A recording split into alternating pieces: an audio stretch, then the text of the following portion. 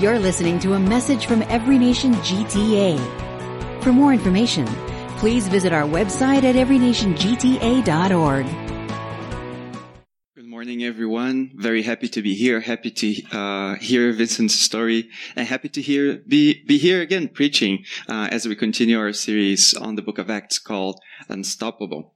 And just to give some context where we find ourselves in the book begins with Jesus resurrected, promising the Holy Spirit to the church, and the church receives the Spirit in the day of the Pentecost, and soon after the church is scattered because of persecution.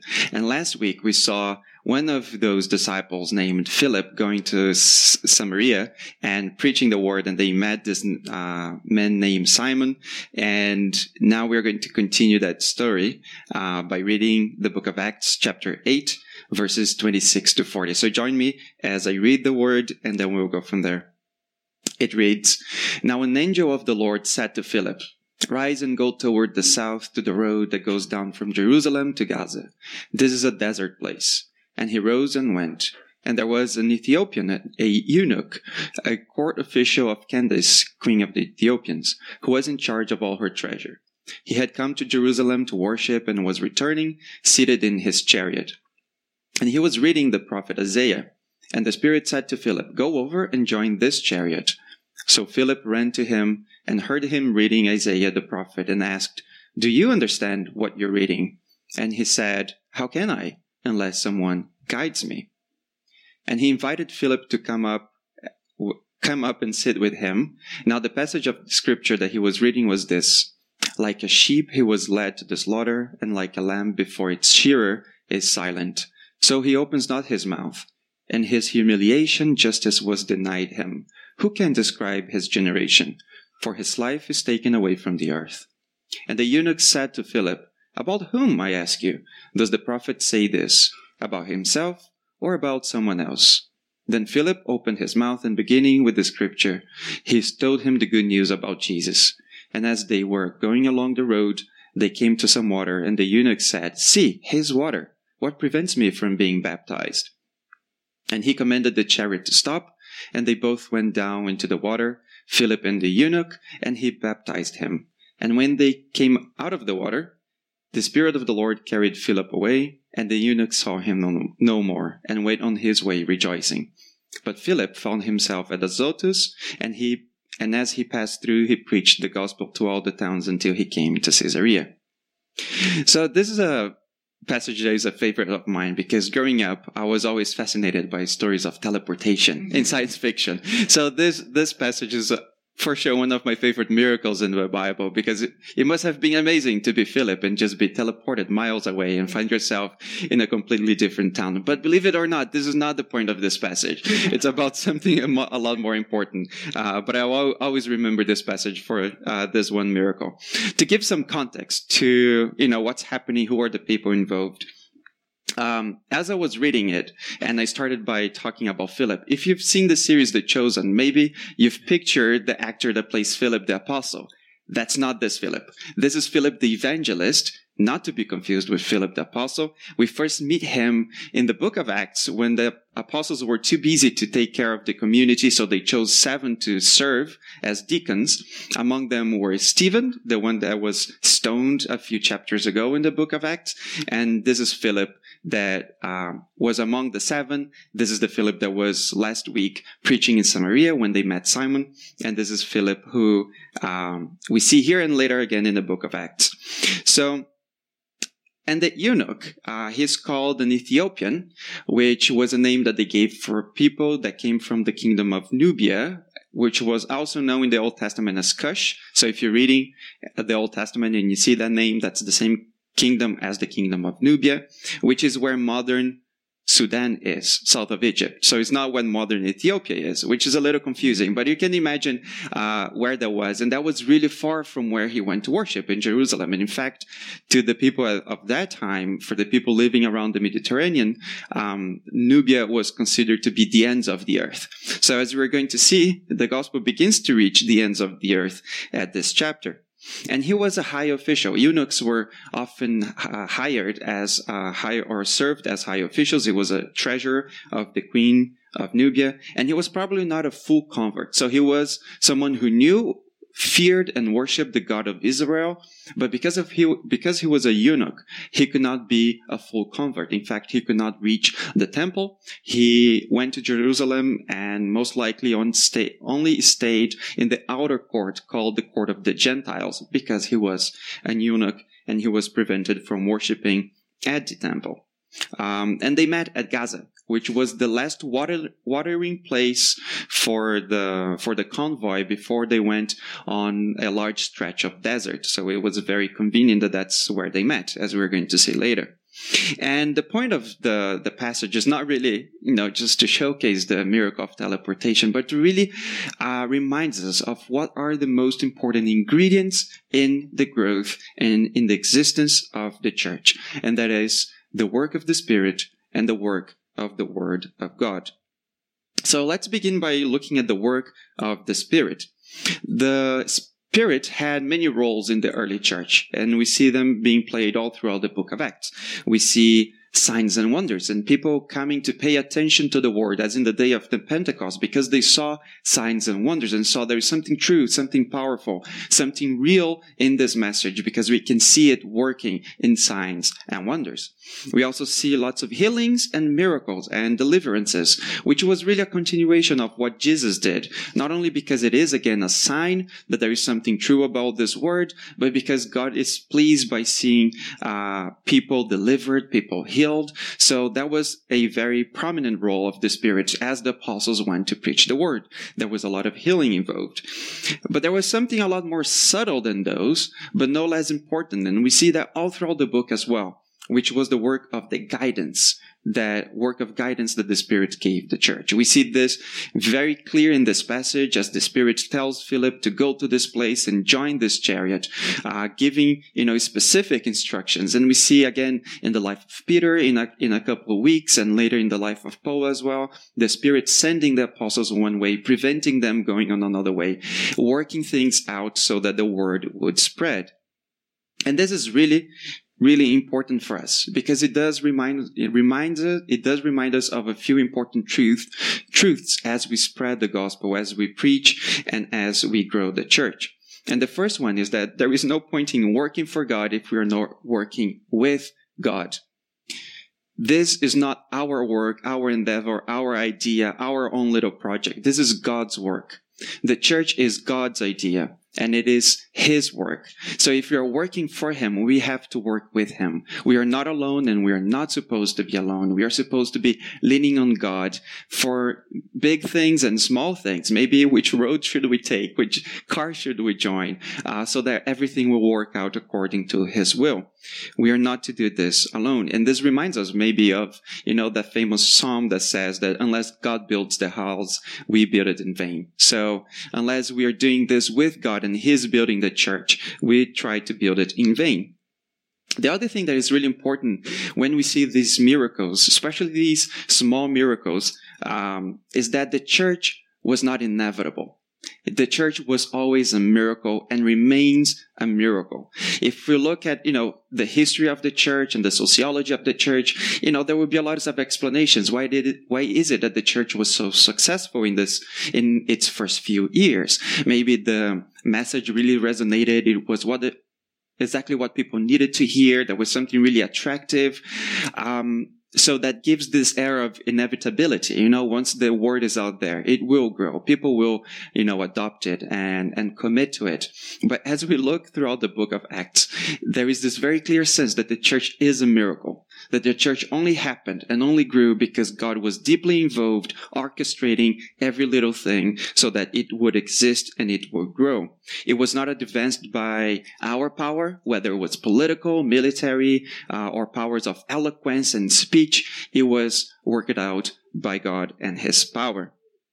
It grew through people that were attentive and obedient to God's voice. That was it. People who were attentive to what God was doing, and they were obedient to God's call in their lives. And of course, I hope that you understand that when I say that the church was a miracle and remains a miracle, I'm not speaking of the institutional church, because unfortunately, the institutional church, once it gained power. Sometimes it was advanced by human power, not necessarily by God's power.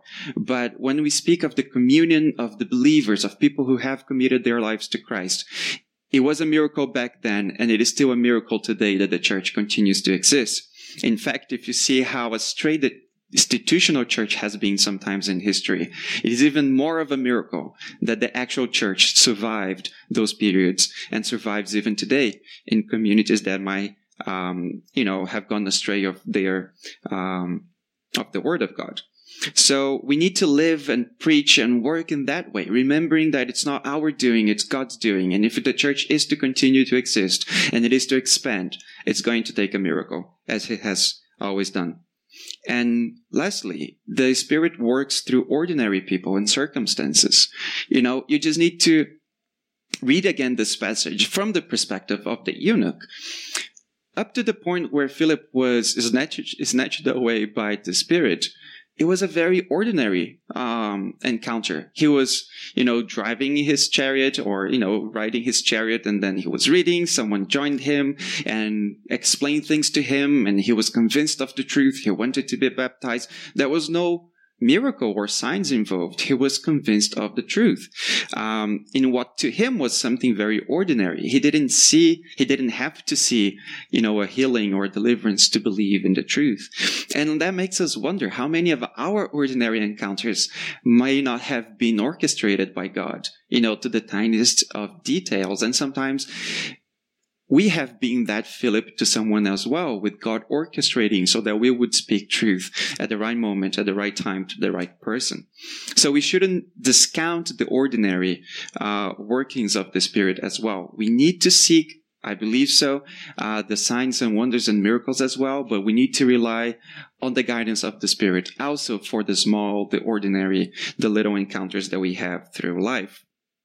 So we see that the Spirit's working all through the book of Acts in big ways and small ways, in ways that are very out there, and some very subtle ways. And that reminds us that we need to lean on the work of the Spirit to grow the church. But also we see here the need for the work of the Word. Because what Philip hears the eunuch doing is that he was reading the Word. Now, you might be wondering, would Philip have heard the eunuch if the eunuch was reading the Word alone in his chariot? In fact, he would, because up to, maybe a few centuries ago, people always read out loud, especially in ancient times. So anytime that you're reading an ancient account, whether it's in the Bible or any other ancient text that says that someone was reading something, even if they were alone, they were reading it aloud. It's almost guaranteed. And that's for a number of historical reasons. But it's only late in the medieval period, in the early modern period, that people actually started reading for themselves in silence, which is what we do today. So it's strange maybe to picture this. But as the eunuch was going on his way, and he had his own book, which was something super expensive and exclusive at the time, which is another evidence that he was a very high official in the court of the Nubian queen, he was reading out loud, so much so that Philip heard, and that's when he asked the eunuch if he was understanding the Word. And it's really important that it wasn't just a miracle, that convinced the eunuch, but it was the Word of God, because the Word works when we understand it. It's a very important, very central tenet of our faith, that we believe in a God who revealed himself to us. That it's not a God that we figured out on our own with our own philosophies and ideas and meditation. It's a God who took the initiative to tell us who he is, what he is like, what he has done in history. And the clearest description that we have of this God that we love and serve and fear is what we find in Scripture. It is his actions through history, the words that he revealed to the prophets, and most importantly, the life and the work of Jesus Christ, who is recorded in Scriptures as well. So it's absolutely important, if we are to know the God that we love and serve, that we read what he revealed to us. The Scripture is there so that we know the truth, so that we remember the truth, because we are prone to forget things, and most of all, that we grow in it, that it's transformed into a different kind of life, that it's transformed into actions. I think it's impossible for us not to read the Bible if we really truly say that we love and know this God. It's such an immense privilege that we have access to it nowadays. Back in the day, most people were not literate. They could not read the Bible on their own. As I just said, most people could not have a Bible of their own because books were very expensive. Scrolls were expensive. Later, when books came around, it was still expensive until a couple hundred years ago. So most people, most Christians in history did not have the privilege that we have today of having a book and knowing how to read it. So it's a privilege beyond measure that we have the same access that only someone like a high official of the court of the queen could have at the time. So we need to read it. However, what good does it do for us if we don't get it? If we don't understand what you're reading? Every time that we read, we need to have Philip the evangelist here asking us, do you understand? Do you understand what you read? Or are you just reading for the sake of reading? The Bible is not a book of spells. It's not an incantation that we say it aloud and something happens and we are changed because of it. For the word to work, it needs to be understood. We need to understand what we're reading if this is going to transform our life at all. And this was true even of the apostles.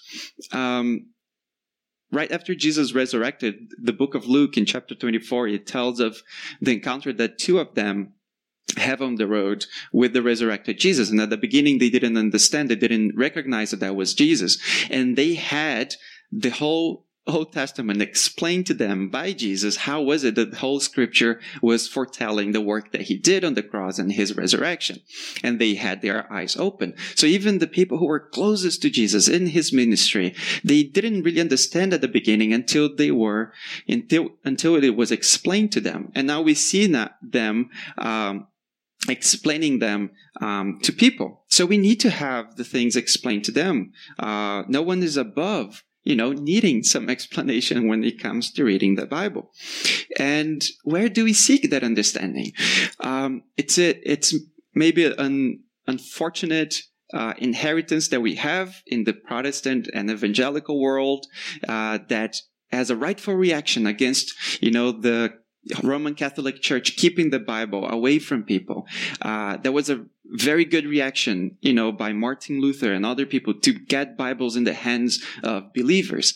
However, we have inherited sometimes in an extreme sense that all that we need to understand the Bible is to open it, that for everyone, with no exception, God will come and explain the word individually. If that were the case, the eunuch wouldn't need Philip. But it pleases God to use his disciples to clarify, to explain, to teach what's the meaning in the words to other believers.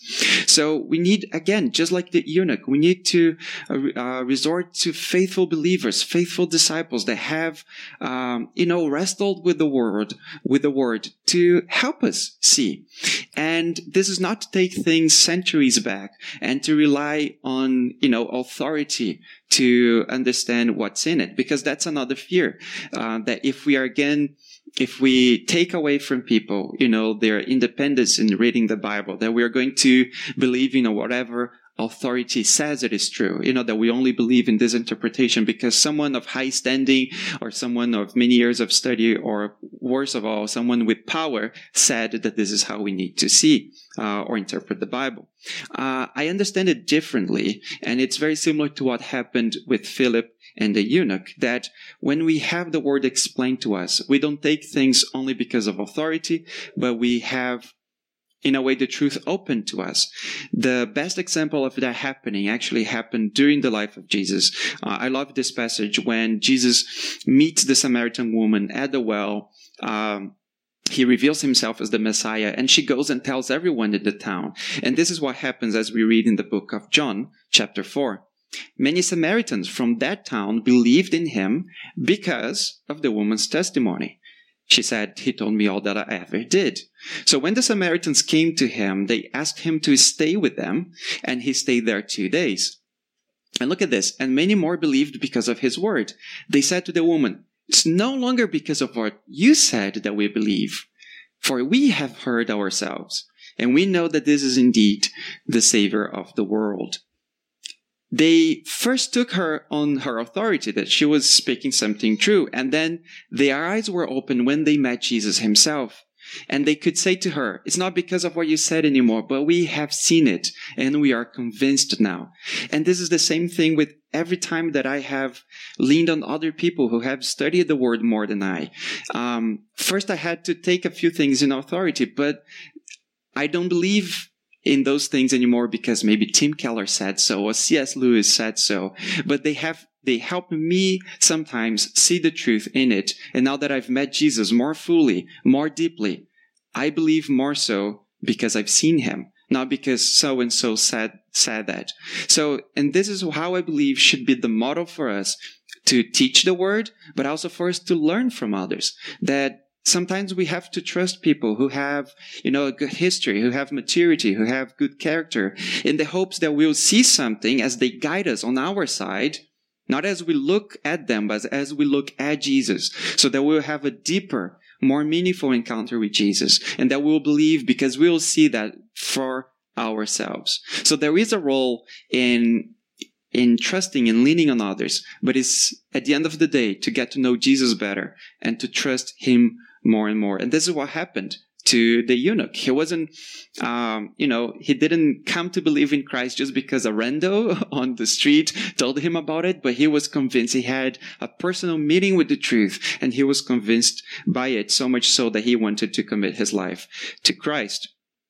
And another thing that's super important in this passage is that it's not the work of the Spirit alone, nor the work of the Word alone. It's always both in equal measure. We can never do away with one of them. And this is unfortunately something that has happened many times, both in our lives individually and in the life of communities. I think it's clear when we see that in the life of different churches. I grew up in a church who, we started as a movement so really relying on God's moving in miracles and healing, in deliverance. And there was great enthusiasm and great growth and great workings of the Spirit, and lives changed and lives being saved. But after a generation or two of people relying only on the working of the Spirit with no interest in the Word of God, many were led astray by false teachings, by heresies, by things that were not true, so much so that a lot of that community has become something that sometimes doesn't resemble the gospel at all. Because there was, our reliance is solely on seeing the Word, the Spirit move with no interest in the Word. But we also know of many communities who have such a passion to understand and delve into the Word and understand every nook and cranny of it without any reliance on the Spirit, to the point that it becomes fruitless. It's not effective anymore because it's just a human endeavor to learn more with no lives being changed. And I don't say that to condemn communities. I say that to shine a spotlight on us, because those communities happen because there are people who are very comfortable in one of these things and have no interest in the other. And because we have some freedom to choose the communities that we go to, sometimes it happens that you have a community of people that only want to study the Word without any workings of the Spirit, or people who are very excited about the workings of the Spirit with no time for the Word of God. We need both. As a church, we cannot have all left foot or right hands, so we need both. And individually, like Philip, we need both. We need to rely on the Spirit, and we need to understand the Word. We are not to be comfortable alone with studying alone. We are not to be comfortable alone in seeing the God move and say that, well, if we're seeing miracles, it's because we're doing the right thing. We don't need to go to the Bible. We need both, so we are not led astray, so that the Word works its power and that Spirit convinces people. It's neither one or other, it's always both. And we need to seek both as individuals and especially as communities. But what's the point of that? What's the point of having the work of the Spirit and having the work of the Word work out in our lives? In this passage we see that they both point us to the work of Christ. That's their purpose. It's to point us to the work of Christ. It's not the work of the Spirit for its own sake, because miracles are great to see, not the work of the Word, because understanding and learning is great, but so that we will know Christ better and that our lives will be changed by it. This is what the eunuch was reading. He was reading about the word of Christ and he didn't know about it. He had to ask, who is this prophesying about? And Philip told him, it is about Jesus, who not long ago was crucified and resurrected.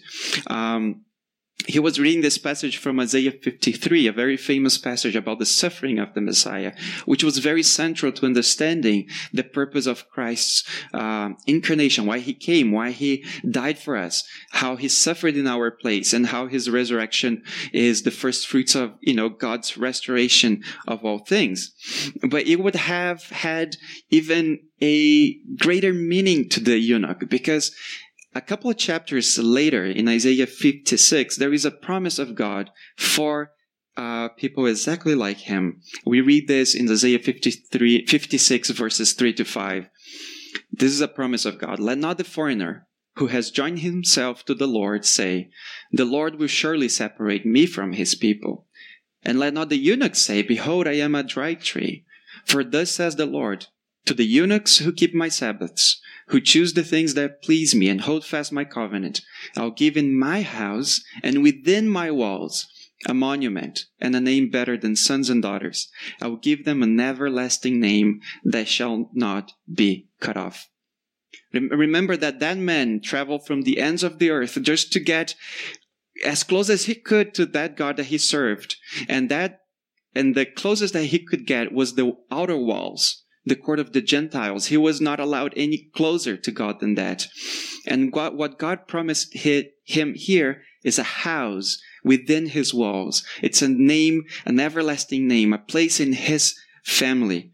And that promise was not something that the eunuch would have to wait for the future to happen. It could happen right there. He could be adopted into God's family and be admitted into this intimate relationship with the God that he loved. He loved so much that he jumped on a camel to travel, thousands of miles of desert to get close to him. He could be now part of that family and to serve that God more fully because of what Christ did. So much so that, before he went into the desert, he took the opportunity of being in the last watering place before that long stretch of desert to ask Philip, I want to be baptized, just like Jesus was. I want to identify myself with him.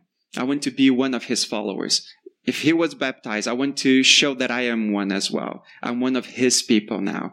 I'm convinced by the truth to give my life to him. And that's when the passage ends. Philip is snatched away, which I think for the eunuch was reassuring that there was something really powerful, something really true in that encounter as he went on his way back to the kingdom of Nubia. He is believed in the tradition of the church to have become a missionary of the gospel in his land.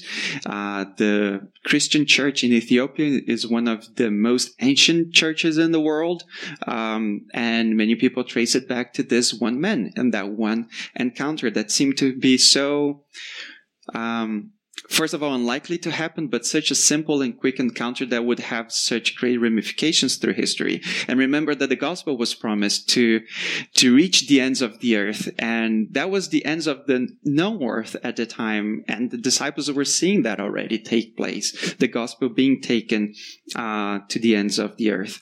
And Philip, after he was teleported by the Spirit to this town of Azotus, he preaches on several towns until he settles in Caesarea. And in fact, we meet him again 20 years later in the chapter 21 of Acts. By the time he has 4 daughters who prophesied. But when we get to Acts 21, we'll get to see what he's up to. Until then, I think that we have a lot here to process, to think, to pray, and to apply in our lives as we rely more and more on what the Spirit is doing, as we seek more and more understanding of the Word, so that we'll more and more know Christ and allow Christ to change our lives and increase our commitments to Him as we live and work for Him. Amen. So let's pray. God, we Thank you that we have your word, that we have access to your revelation, Lord. And we pray, Lord, that we will not forget this privilege and that you will use your disciples and your faithful followers to open our eyes, that you will speak to us directly and also through your sons and daughters, Lord, so that we may know you better, so that we may know Christ better, Lord, so that the Spirit may be ever more present and working and powerful in us and through us, Lord, as we preach the word and as we continue, Lord, in this miracle that is the existence of your church, Lord, the body of Christ, your family, Lord. So we pray for empowering, Lord. We pray for understanding. We pray, Lord, to see more of you in our lives. And we pray, Lord, that we may live ever more committed lives to you through Jesus Christ. We pray. Amen. You've been listening to a message from Every Nation GTA. Thanks for joining us. For more information, visit our website at everynationgta.org.